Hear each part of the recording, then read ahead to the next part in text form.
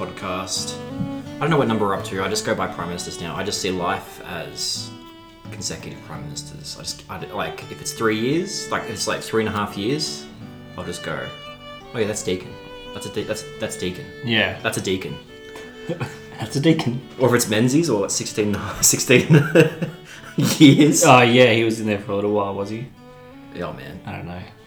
All Menzies. I know of them is that they have suburbs named after them when they're eternal. That's their legacy. In my mind, that's literally their legacy. Well, that's an interesting point you bring up for our Prime Minister for today, which is no other than the late and great Joseph Cook. Again, not jack all on this guy, man. Yeah, he's got his own suburb. Does he? Yeah, Cook. Or is it named after Captain Cook? No, I wouldn't. No. Well, technically, in my research, he is technically the only Prime Minister that doesn't have an electorate named after him. Oh, really? Yeah, so They just missed him? No, well, they had Captain Cook, so they got one that was named after Captain Cook. So he kind of came in and took it. And what's interesting is Cook, so it's spelled C-O-O-K, right? His name. Yeah. But he changed it. It had an E on the end of it because he's like weird primitive Methodist. He dropped it. Apparently that's a thing you do in primitive Methodist. Wait, so I've never heard that term before, Me but neither. primitive Methodist is what, an offshoot of Methodist? Yeah, it was like big back in like the turn of the century. Right. I've no idea. I think I mentioned this last podcast. I went down a rabbit hole and just looking at denominations of Christianity and the offshoots. It is well documented on Wikipedia for some reason. But yeah, primitive, I can't even describe what primitive Methodist is, but it's pretty full on to the fact that as some sort of, I don't know, ritual or agreement or like to show you solidarity of the religion, he just dropped the E at the end of his name. I would have thought, first thought would have been political move to get a natural association with Captain Cook, right? James Cook. Yeah. You know, that, like, you know, oh, look, I come from a storied lineage. And back in the day, who's going to try and prove you wrong, right? Like, Yeah. I mean, there probably would be someone out there still. But, you know, a lot easier to get away with it back in the day. So I would have assumed that. But there you go. All right, so no electorate named after him. Does he have something? I'm just imagining this guy now because he's like so hip with branding. He's like a big marketer. His new last name's Nike. He rides a hoverboard to Parliament House. So he's well into crypto. Crypto. Cook. We could have a podcast on crypto. I'll talk about crypto. Let's talk about crypto. It would be like the opposite of this podcast where I know jack shit. Yeah. Tell me everything.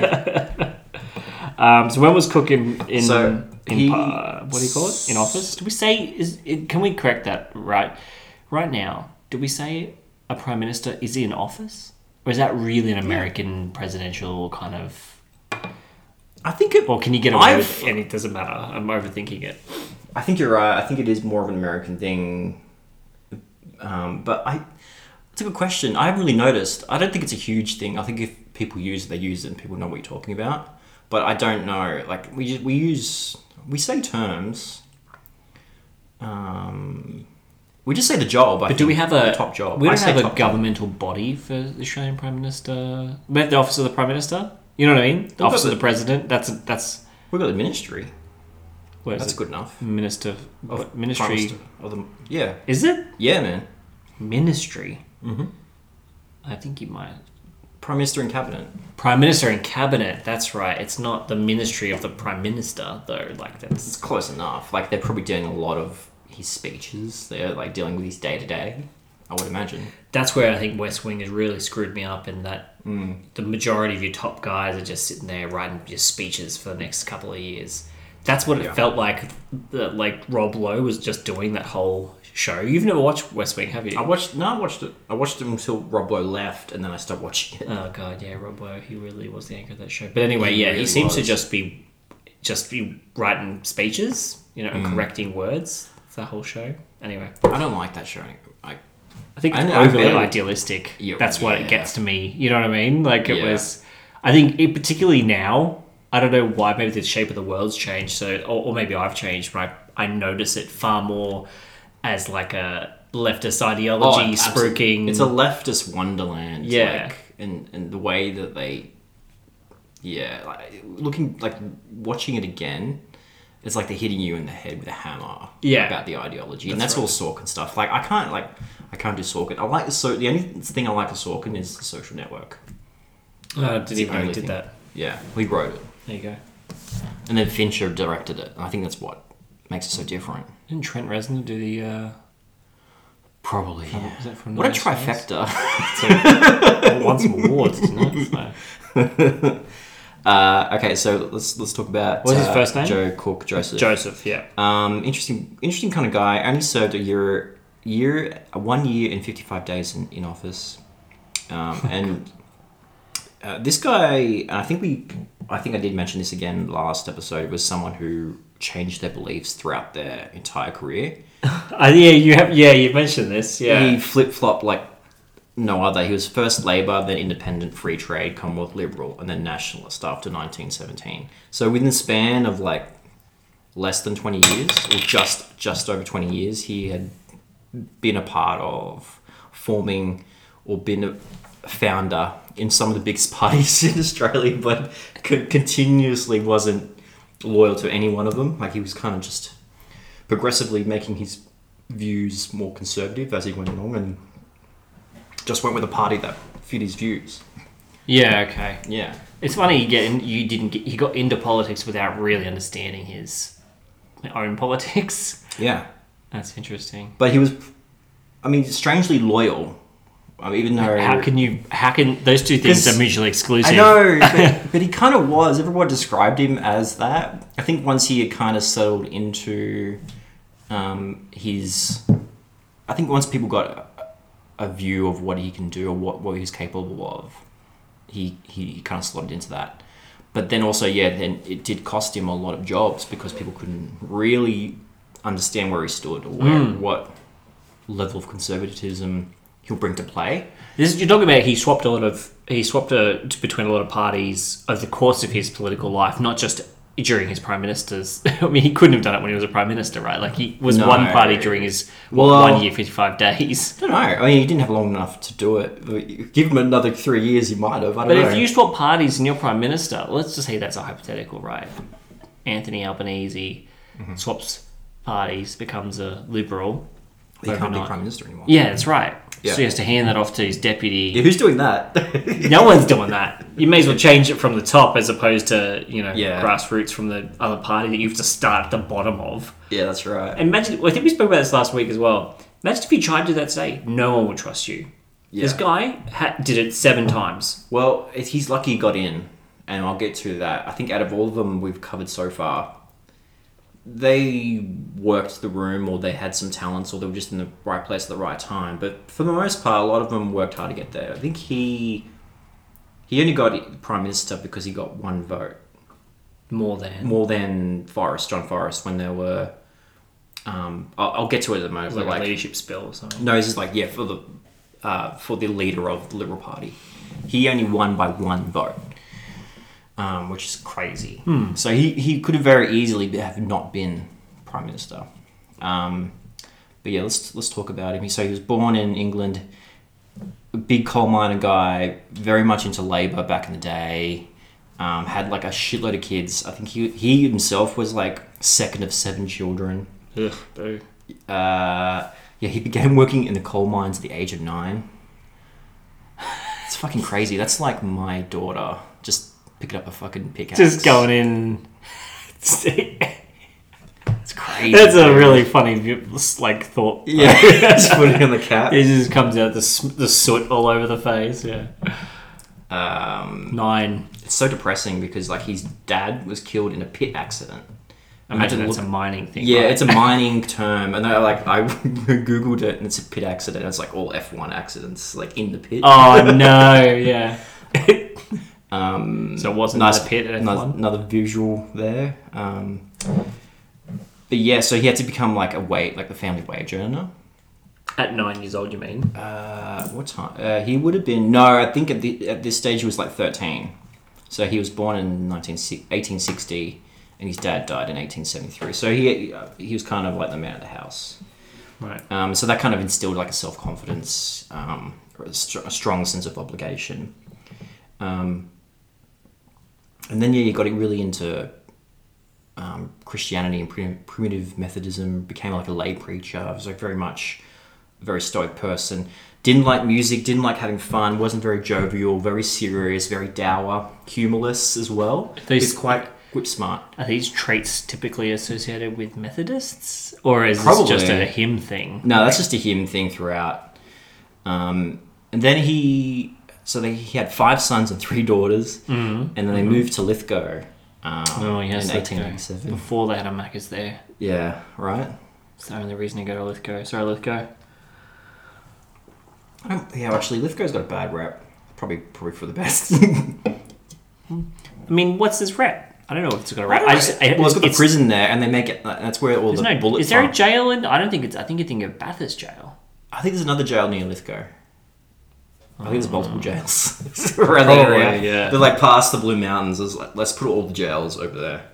I'm bringing that bitch up. And I know they've got like a lot of. I'm not sure anymore, but ammunition factories. They used to make a lot of ammunition back in the day around that area. That's true. Yes, I do remember. Anyway, Pop talking about it. So he strongly supported free trade and was a founding member of the Labour Party in 1891. Okay. So he's got his roots in Labour, very much a working class dude.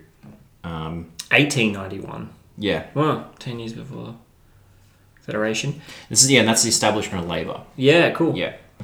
And then, so he was under all Labour prime ministers up until that point too. Like he served under.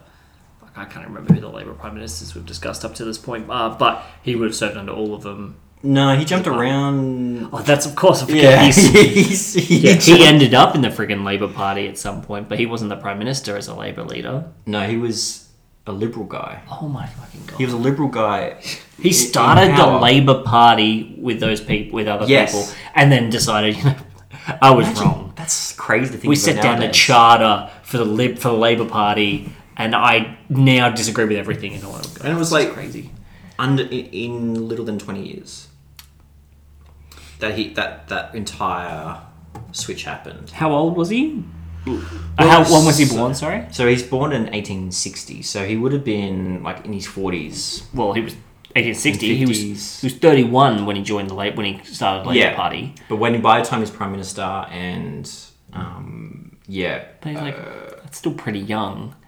For but the 40s, 50s. It's not young enough. Like, if you had said to me when I was 18 years old, what are your political beliefs? Then when you ask me now, I have different political beliefs. Yeah. But I probably won't have that drastic different beliefs in between the ages of 30 and 45. Which is scary. Yeah, my political belief, I'm if everyone knew what exactly I felt about, in terms of politics, I'd be banished, man. I don't think in this culture.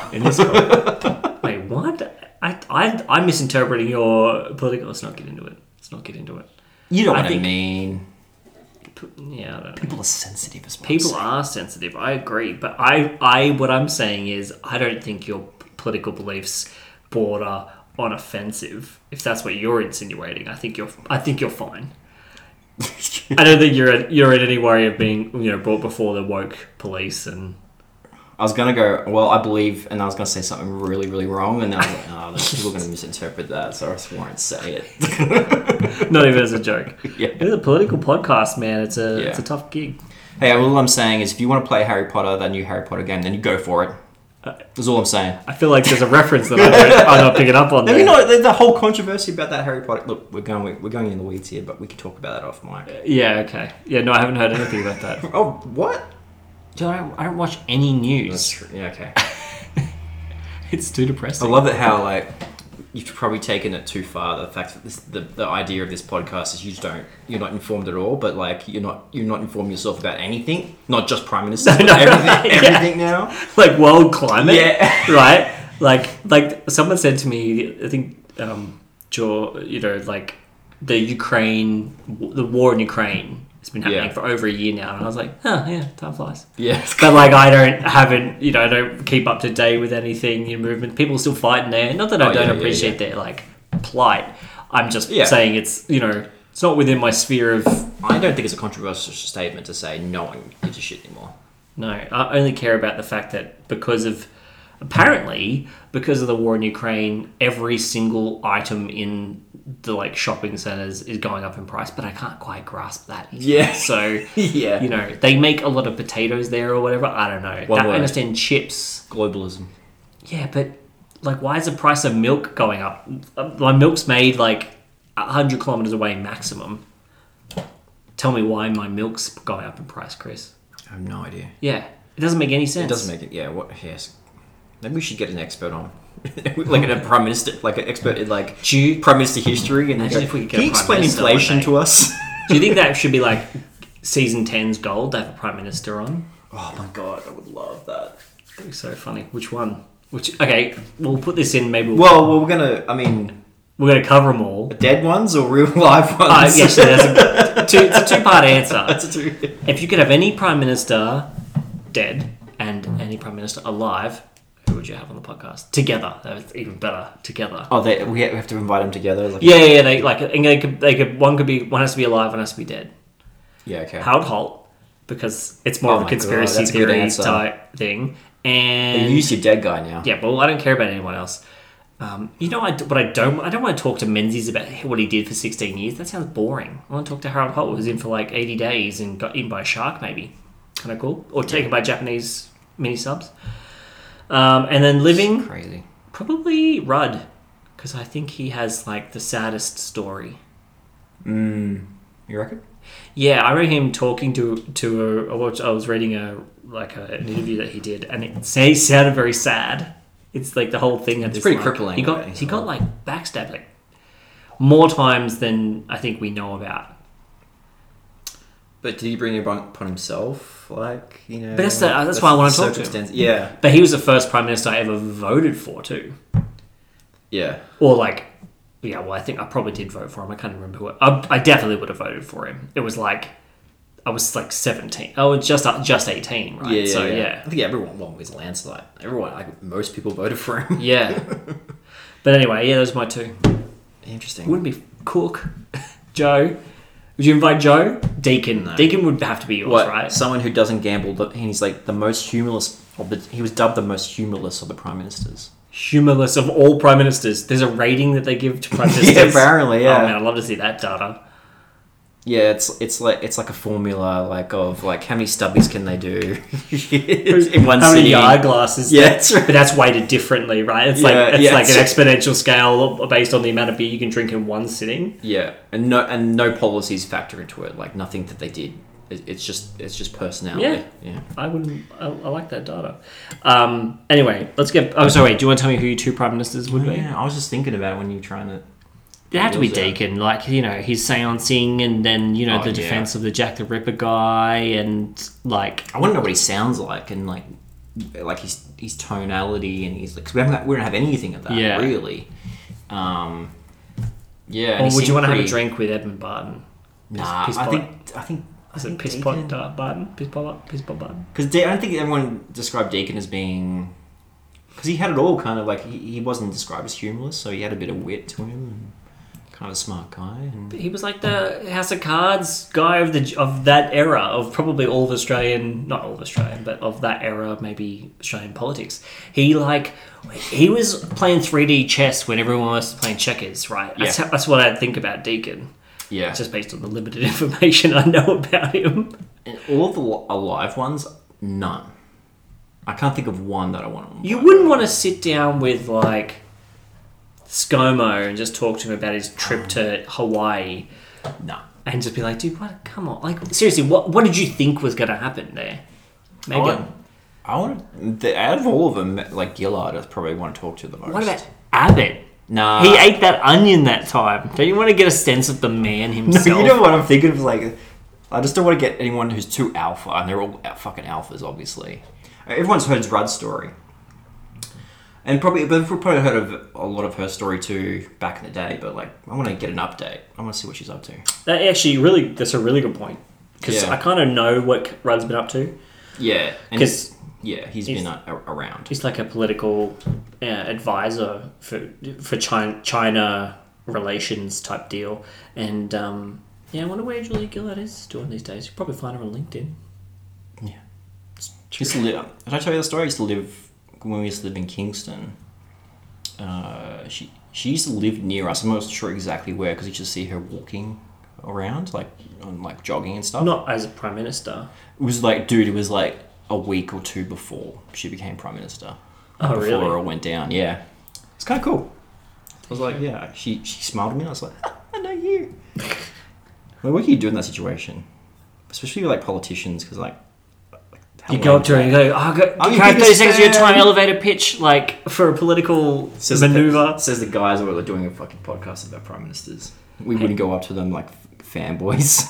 I don't have any interest in that. I actually really, really dislike that kind of behaviour. Me too, actually. Thinking about it, I've never really done it before, even if I had the opportunity. I don't think I would do it. Oh, because I know that if it was me, I'd be like... Actually, do you know what? If I was really famous, I'd be try to be as courteous as I possibly could be to everyone. Yeah. Like the Matt Damon. You know, there's a couple of celebrities out there that they just go above and beyond and they take a photo with everyone before they move on if they can. Yeah. Right.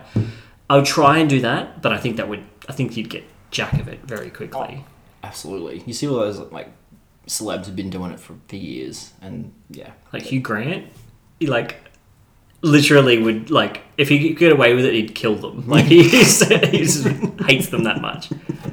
I did see Leonardo DiCaprio go up to... I'm going to have to cut some of this out, but... Did see Leonardo DiCaprio go up to Jonah Hill. Jonah Hill's just, like, standing next to a shop, like waiting for an Uber or... I don't know.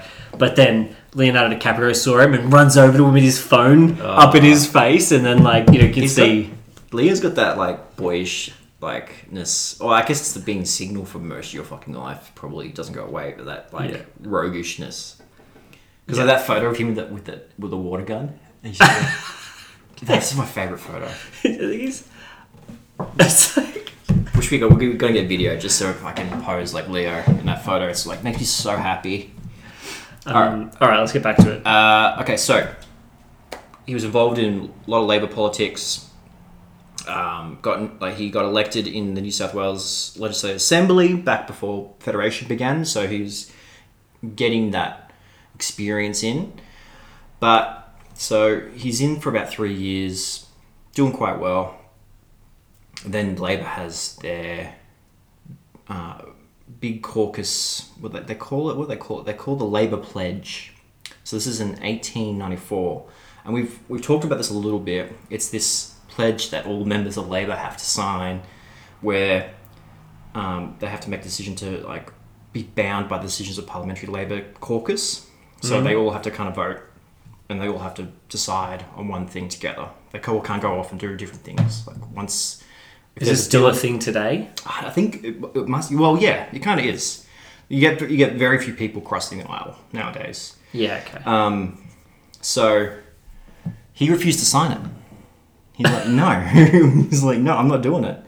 And there was a few others who did as well, and they just didn't see the benefit of it. Well, they felt like they were being held to ransom or something. Like, well, yeah, it kind of flew in the face of, from what I'm gathering, if I was in that position, so let's start a new fucking government for this giant continent.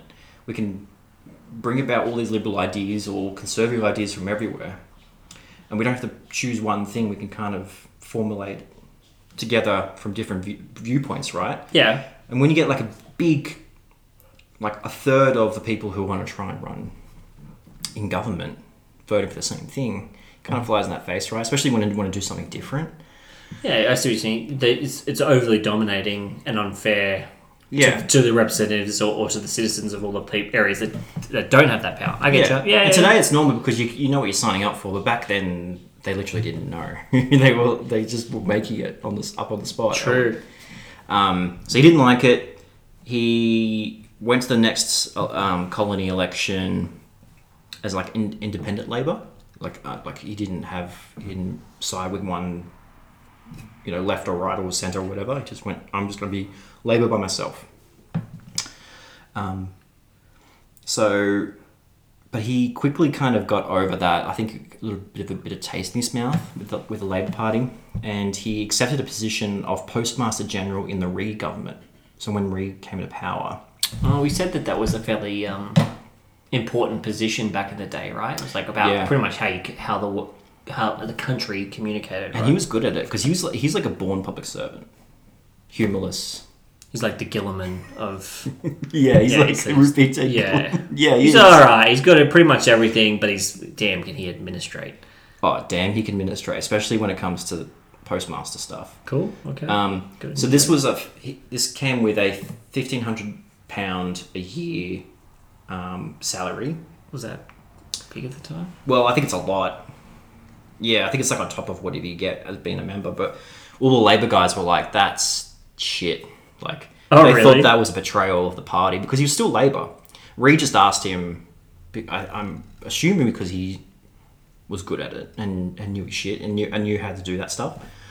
So they never forgave him for that. And this is the start of when he was leaning towards more conservative stuff. Less Labor, more progressive, more socialist. He definitely was beginning to lean towards more of individual kind of philosophy and very much around liberalism. Okay. He also got on with Reid as well. So, I mean, doesn't hurt. Yeah. You want to work with your mates, right? Oh yeah, I was thinking about that today. I was like, man, it's a double-edged sword for sure. But I think ultimately everyone wants to work with their mates. Okay, that was £1,500 this is in 1890s. Oh, this is then. Okay, well, I gotta go back. I was doing 1908. 1890. Let's go 1898. It would have been a lot of money for Australian. It's crazy. It's £250,000 apparently. Yeah, £1,500 in 1898.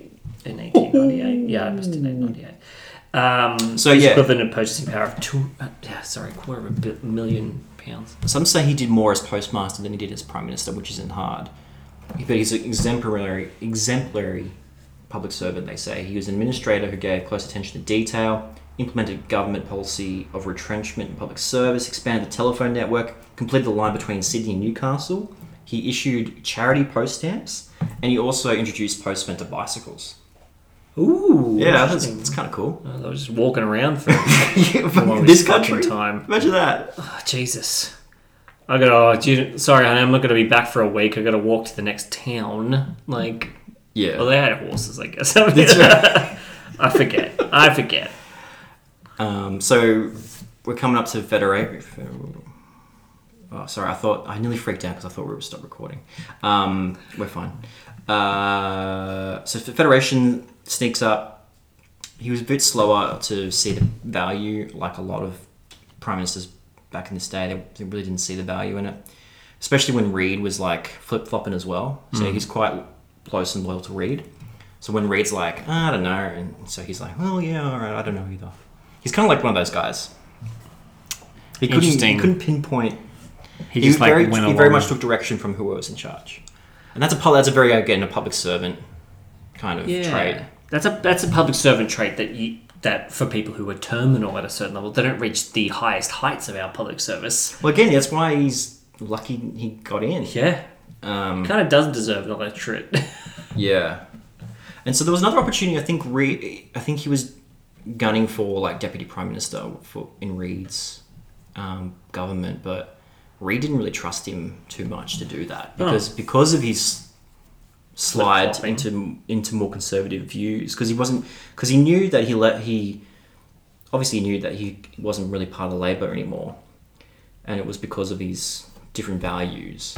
But Reid had similar values, and the Free Traders also had similar values to kind of Labor, even though they were very anti-Labor. There were still some things that they valued, particularly free trade. And but Reid still thought that Cook wasn't in that kind of arena. He wasn't. He saw like 1 foot out the door. Yeah, and he was. He apparently was several times over. Yeah. So he was persuaded to run in the new federal seat of Parramatta, which at that time went from all the way to Lithgow. Holy shit, really? Yeah. So he could still... Well, I guess what was there, right? Nothing. Yeah. He ran, and he was unopposed by Labor, so he won easily. Because I think he just had been living there for so long and was such a fixture in Lithgow. Like, he built a big house in Lithgow. He was like part of the community, and he's very much tethered to Lithgow, so he's very much a big guy there. So everyone kind of knew him. But then he did move to Marrickville, and then he joined Reid on the opposition bench when Federation happened and everyone came on. So that's kind of his early start, kind of in that Federation day. What else is there? What else can I talk about? Oh, so this was like his start to being very much in the opposition for most of his career, because like that's what he was right up until like Prime Minister. He was like being a backbencher or like being on the opposition bench, arguing with the other side. Mm-hmm. So he built those muscles, and he was known to be really ruthless and like in his speeches, like very cutting and like very direct. All right, I'm coming around to Joseph now. That's a trait I appreciate. That's what they said. So biographers, not his biographer, Deakin's biographer, wrote that the years in opposition kind of held him back a bit, and they said if there had been any roots of geniality in his nature, their growth had been inhibited by years in opposition. So, from what I'm saying is that from what I'm gathering from that is that he'd been hardened so long sitting in the opposition that he really didn't see the need to be kinder or genial towards other people. Like, even when he's getting more successful and became, he got into the big job, he still was still ruthless. Yeah, still hardened. He didn't like change his political. Which I thought that was really interesting. That's their interpretation, which I kind of get. He was ruined. He's broken. He was a broken man. So in 1908, he became the leader of the Free Trade Party after Reid retired. Mm-hmm. So he's now Labor, and now he's actually the leader of the Free Traders. And then a year later, he became a deputy leader and Minister for Defence in the Liberal Party when they formed together. Interesting. So he served in Deakin's ministry. Ministry? Yeah. Is that what we call them? Yeah. Okay. Just sounds like a church type thing. Ministry. I know. Doesn't it? I was just thinking that like a lot of religion and the being Prime Minister go hand in hand. I mean, in the Prime Minister? God, what like an idiot. Like, that's the biggest one of all, isn't it? You're a minister. Yeah. That's nuts. Okay, fucking idiot. I'll say it before they do. So they're going, oh, you didn't realise minister. Yeah, I didn't. And I'm stop listening to this. What an idiot, man. I just hate the intention of this. Weird intention of this podcast was because the name is quite benign. And that's for a reason, because we're quite fun. I mean, we're stating facts, but most of this podcast is bullshit. That's what I love about it. It's like someone wants, I want a serious deep dive on Deakin. Let's listen to this podcast, and it's just like it's some D&D campaign. So good, got him. Do you know what that reminds me of? It's a little bit of a tangent, not a little bit. It's a very big tangent. But I once went and saw a movie called. You probably heard of it, In Bruges, mm-hmm. right? And it was, that a particularly artsy, sort of swanky cinema. And it was so funny because I went with a girl and I didn't really know what kind of movie it was going to be either. I knew it was going to be sort of like a comedy. And I love that movie. I think it's so hilarious. And I was laughing more than I think I've ever laughed in a movie in my life. And some of the stuff in that movie is fairly like he punches a woman. I thought that was hilarious, and I was like on the floor. It's a pretty edgy movie for its day. Yeah, but what I didn't realize until about halfway through the movie is that I was laughing so loud, and everyone was looking at me, and they were all old people who went to this movie because they thought it was a movie about Bruges, not about like this dark comedy aspect to it. They just thought it was like a nice sort of, and then guy punches a woman out. That's hilarious, and the girl I was with was like mortified, and Come on. I looked at all these old people. They got up and left. They all started leaving, not because of me, but they started just being like, so funny. yeah. So is it in Bruges? Is it like some sort of like is it a thing that old people know? Like in Bruges? Like it's like a brand? it's like a massively historical town. Yeah, right. Village, or I don't even know what it's fairly large from what I understand. Fucking dumb idiots. But it's like, don't watch a trailer in their life. I mean, in the movie they make fun of it. It's like a place for old people to go and have, like look the lights in the buildings and then I kind of like it makes fun of them to their faces. So and anyway, great movie. I gotta watch it again. I haven't seen it in so long. I watched it probably like 6 weeks ago. His other movies are great as well. Who's? Like Three Billboards Outside of Billings, something, I can't remember. Missouri. Oh yeah, I haven't seen that. Three Billboards. It's good. It's got a bunch of good people in it too. Hey, yeah, it's Sam great. Rockwell and who's the lady in that? The main character lady, and I don't know. That's about it. There's a few people in it, I think, right? Yeah. It's got Woody Harrelson. Yeah, that's it. Yeah, that's the best one to think of. I'm trying to think of these other movies. Anyway, it's one of those guys I love, but I can't remember who made it. Like the actual guy. It's not the guy who did Train Spotting. Nah, no. It's someone different. Anyway, so, let's get to what he did. the pinnacle of his career. If I'd be so bold. Oh, really? Prime Minister. I mean, is it really like? Is it really a pinnacle? Is it a pinnacle compared to other prime ministers? For him, probably. I mean, how could it not? Right? How could it not? What do you mean? Well, even back then, they could have thought being Prime Minister was like a pretty sick job. Yeah, I mean, you're in charge of a country, relatively new country. I don't know. Is it? Do you think that they would have? I guess yes. Yes. I mean, look, if someone said, "Hey, Matt, do you want to be in charge of, I don't know, a government department?" I'd be like, stoked. Like, that's a fairly huge honour. Yeah. Right. That's not Australian country. That's not a country. That's not like one of the largest countries by area in the world. Yeah. That's pretty stoked. You've got to be pretty stoked. Okay. I'm on board now. You think about like the environment. You're in a bunch of dudes. They're all alphas. They all want talking. Love drinking. Love debating. Scotch in their offices. Yeah, that's all they do most of the day, and form little clubs and groups and break off and Yeah. like if you're there and you don't want the top job, then you probably don't want to be there At all. Yeah. Yeah. That's fair. Um. That would just been a fun time. Yeah. Making it all up as you go, like creating a country from That's would have been the ground. Like what are we gonna do? What laws are we gonna create? This probably gets to the heart of why I like Deegan, because it seemed like despite all the politicizing and the gaming and playing that 3D chess game, he's doing it because he fucking loves it, not because he's because he's Aspie, right? Like he's probably got some learning disability that just makes him really good at just fucking people over.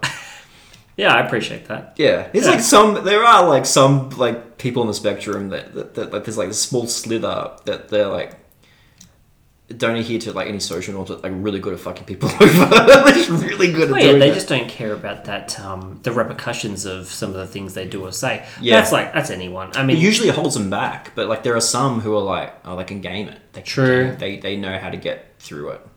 Yeah, you think Deegan was that guy?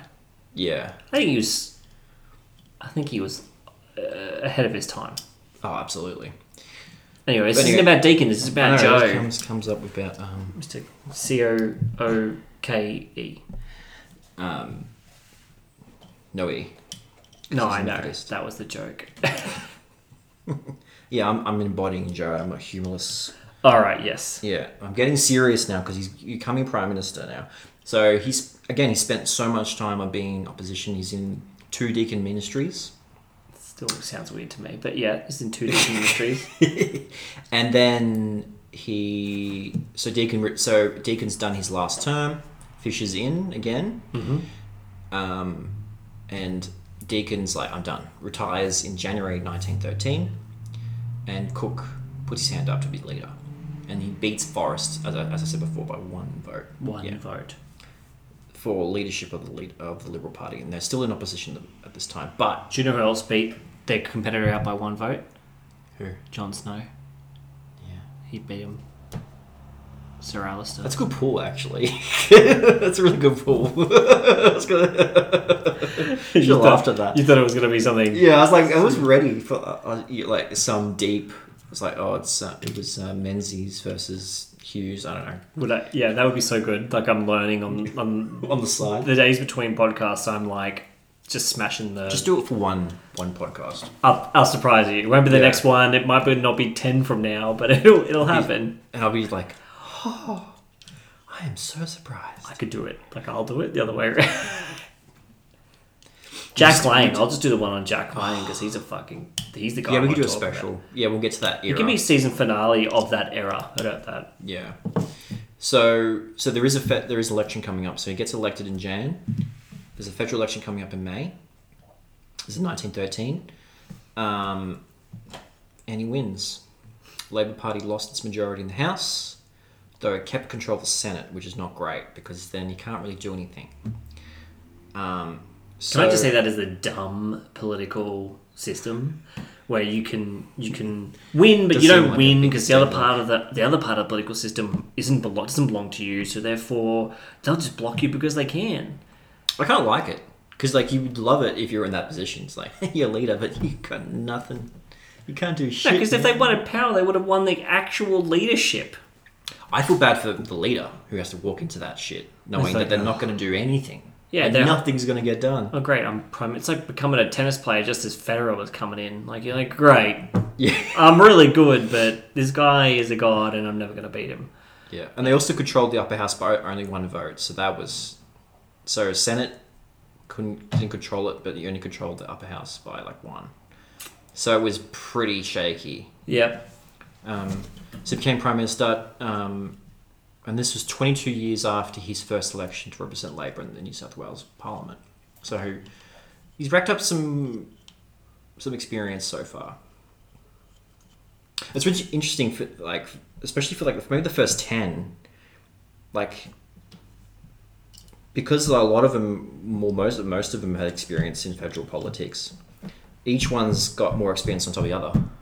When you think about it. Oh yeah, that's true.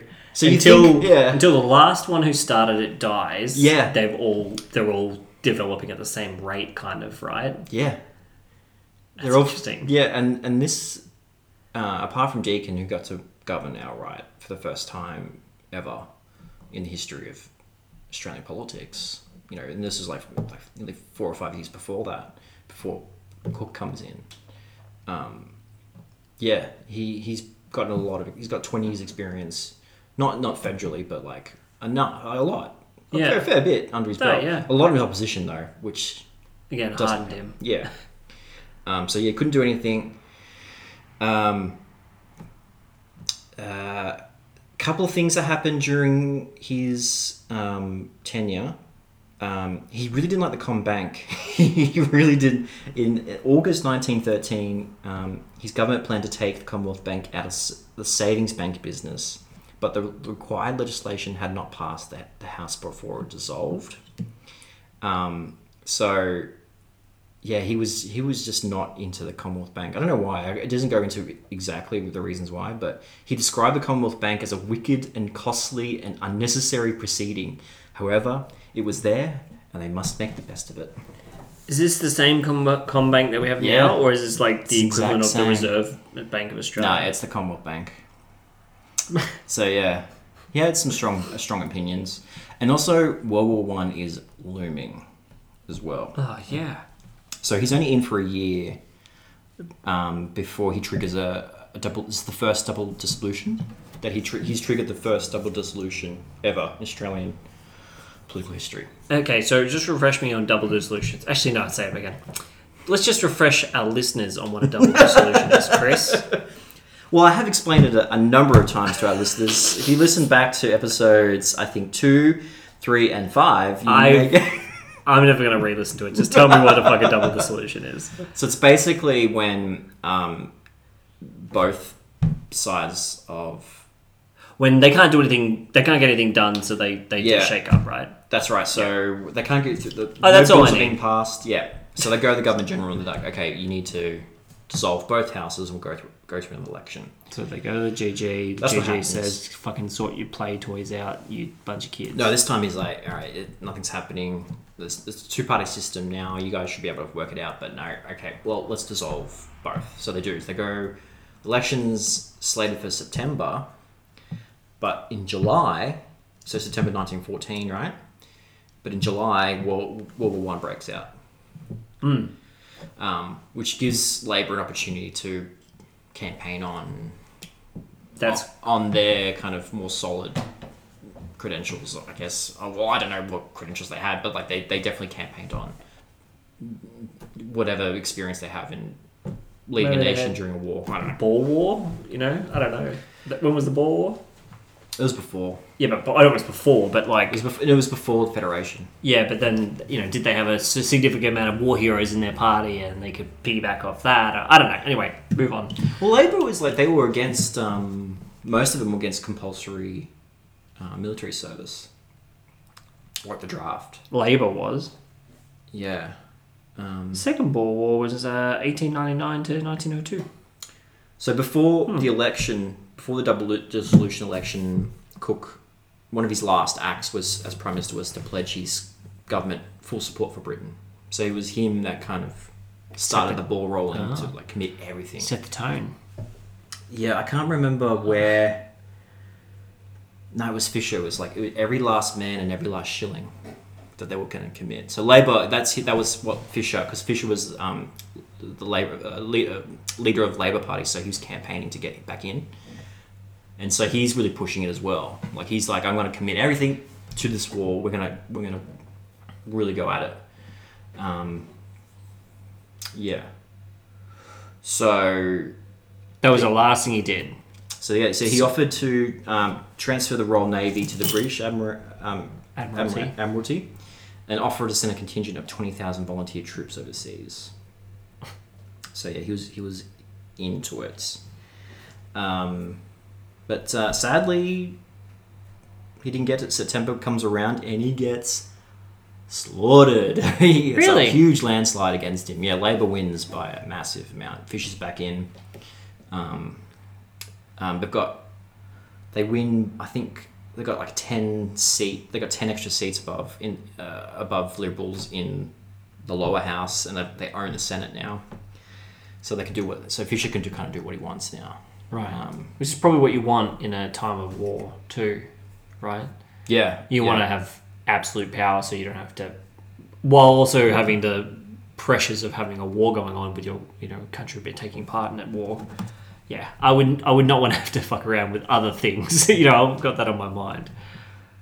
But other things he did quickly, I'll just mention before we wrap up, that he did during his time. Yeah, he did the Defence Act of 1909. Defence Act, eh? Yeah, he was the first Prime Minister to trigger a double dissolution. He also got the ball rolling on Northern Territory early development. So in 1914, he announced a policy to develop a settlement in the Northern Territory. But World War One kind of for Indigenous. I don't know. It just said I didn't. Oh, and this is just for the Australian population. Yeah, I think I don't think they were really thinking about this. Yeah, I was probably jumping ahead there. We probably haven't even got to the stolen generation yet, have we? Not really. No. It's probably starting. A couple decades away. Oh yeah. It's probably have to cover that, just so we can dispel not dispel. We can probably just cover off on our white privilege for. As I mentioned, he's the only Prime Minister who isn't represented in a electoral division, except for there is one called Cook, but it's named after Captain Cook. But I think in 2000, I think it was last year, I think AEC, the Australian Electoral Commission, I think they were gonna go ahead and name one after him, but nothing's ever happened yet. no one's followed that up yet. No one's like really pushing hard for it, I imagine. Yeah. There's probably like 2 people in the Australian government that even care about that shit. Another reason why we don't know much about him is he ignored all requests to write his memoirs, and he destroyed many of his personal papers. God, he was really just a sad sack. Like, I don't fucking want anyone to look at my shit. Oh, and this is... So I researched this ages ago, and it completely slipped my mind. And I wanted to talk about this more than anything. His son served in World War One, right? Yeah. So as a major. This is a really cool story. I should have started with this. His son, he got shot in the head at the Battle of Long Pine and was wounded. Well, so, yeah, that's what happens when you get shot in the head. Usually you die, but he was wounded. He was wounded, yeah. Sure. And so he was sent back to Egypt to recover. And so his wife was in Australia. And I think I don't think I have it here, but to enlist as a nurse back in the day, if you wanted to like serve in World War One as a nurse, like if you're a woman, you wanted to kind of do your part, they wouldn't let married women or young women do it. You have to be a widow or a certain age to serve as a nurse. Okay. So Cook was prime minister at this point, right? Yeah. And so I think he just let her go. He's like, yeah. So she wanted to be with him because she knew he was wounded, like his son's wife. And so I found like well, like he's prime minister privilege to... I think so, yeah, because there was like letters I found when I was doing my research, like of her requests to go over there. And I think it was initially denied, and then I think Cook had written her a letter, and I think it was like, yeah, it's all fine, just go, be with my son. And there's photos of him and her, like of the son with her in Egypt. In Egypt, like yeah. on the top of the fucking Great Pyramids of Giza. I thought that was really sweet. Yeah. Yeah, and there's photos you can find of that as sweet, well. I don't know, but it's definitely an interesting use of like power. Yeah. Like, no. You have to be a certain age and a widow, blah blah blah. Oh wait, but you want to go see my son? Okay. Yeah, I think that's nice. I think that's a nice little thing. If everyone's going to abuse their power, I think that's probably one thing you can probably... Look, it's probably a victimless crime. And then two little things I want to mention. He's only one of 2 prime ministers to serve as treasurer before, after he held a high office. So he went back to be treasurer. I couldn't. And he didn't want to do it. He didn't want it. No. He's just like, alright, fine. And he's by accounts one of the most obscure prime ministers. But I think by the very fact that he only served for a year and a half, still longer than some others. I was gonna say he only served once though. But I think he's like middle, like he's like 6th prime minister. About like 6th or 7th, right? Watson, I mean, even though he only served much shorter time, he was like 3rd, so he's got some prominence, right? He just didn't get that at all. I think it's his personality too, because like he was physically robust, hardworking, tall, strong. He did not swear, did not drink, had no time for frivolity, not interested in sport, dancing or music. He's like basically the dad from Footloose. He opposed Sunday opening of Taronga Zoo lest it distracted people from church, because they wanted to launch it on Sunday. Jesus, this guy. But he was known outside the parliamentary chamber for his good manners, with a cheery smile for friends and a tranquility of soul. Good on you, Joseph. And there we go.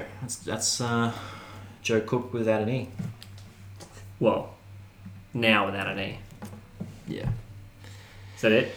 Yeah. Look, you know what you should do? You should. Are we finished? Yeah. Let's leave it there. Wait, did you turn off the mic yet? No, I haven't. So you just like. You touched your computer. I thought you had paused it. Now it's still going, and this is going to be in the podcast. How's that an outro? Jesus. All right, you're in charge of the outros. Go. You put me on the spot. Bye.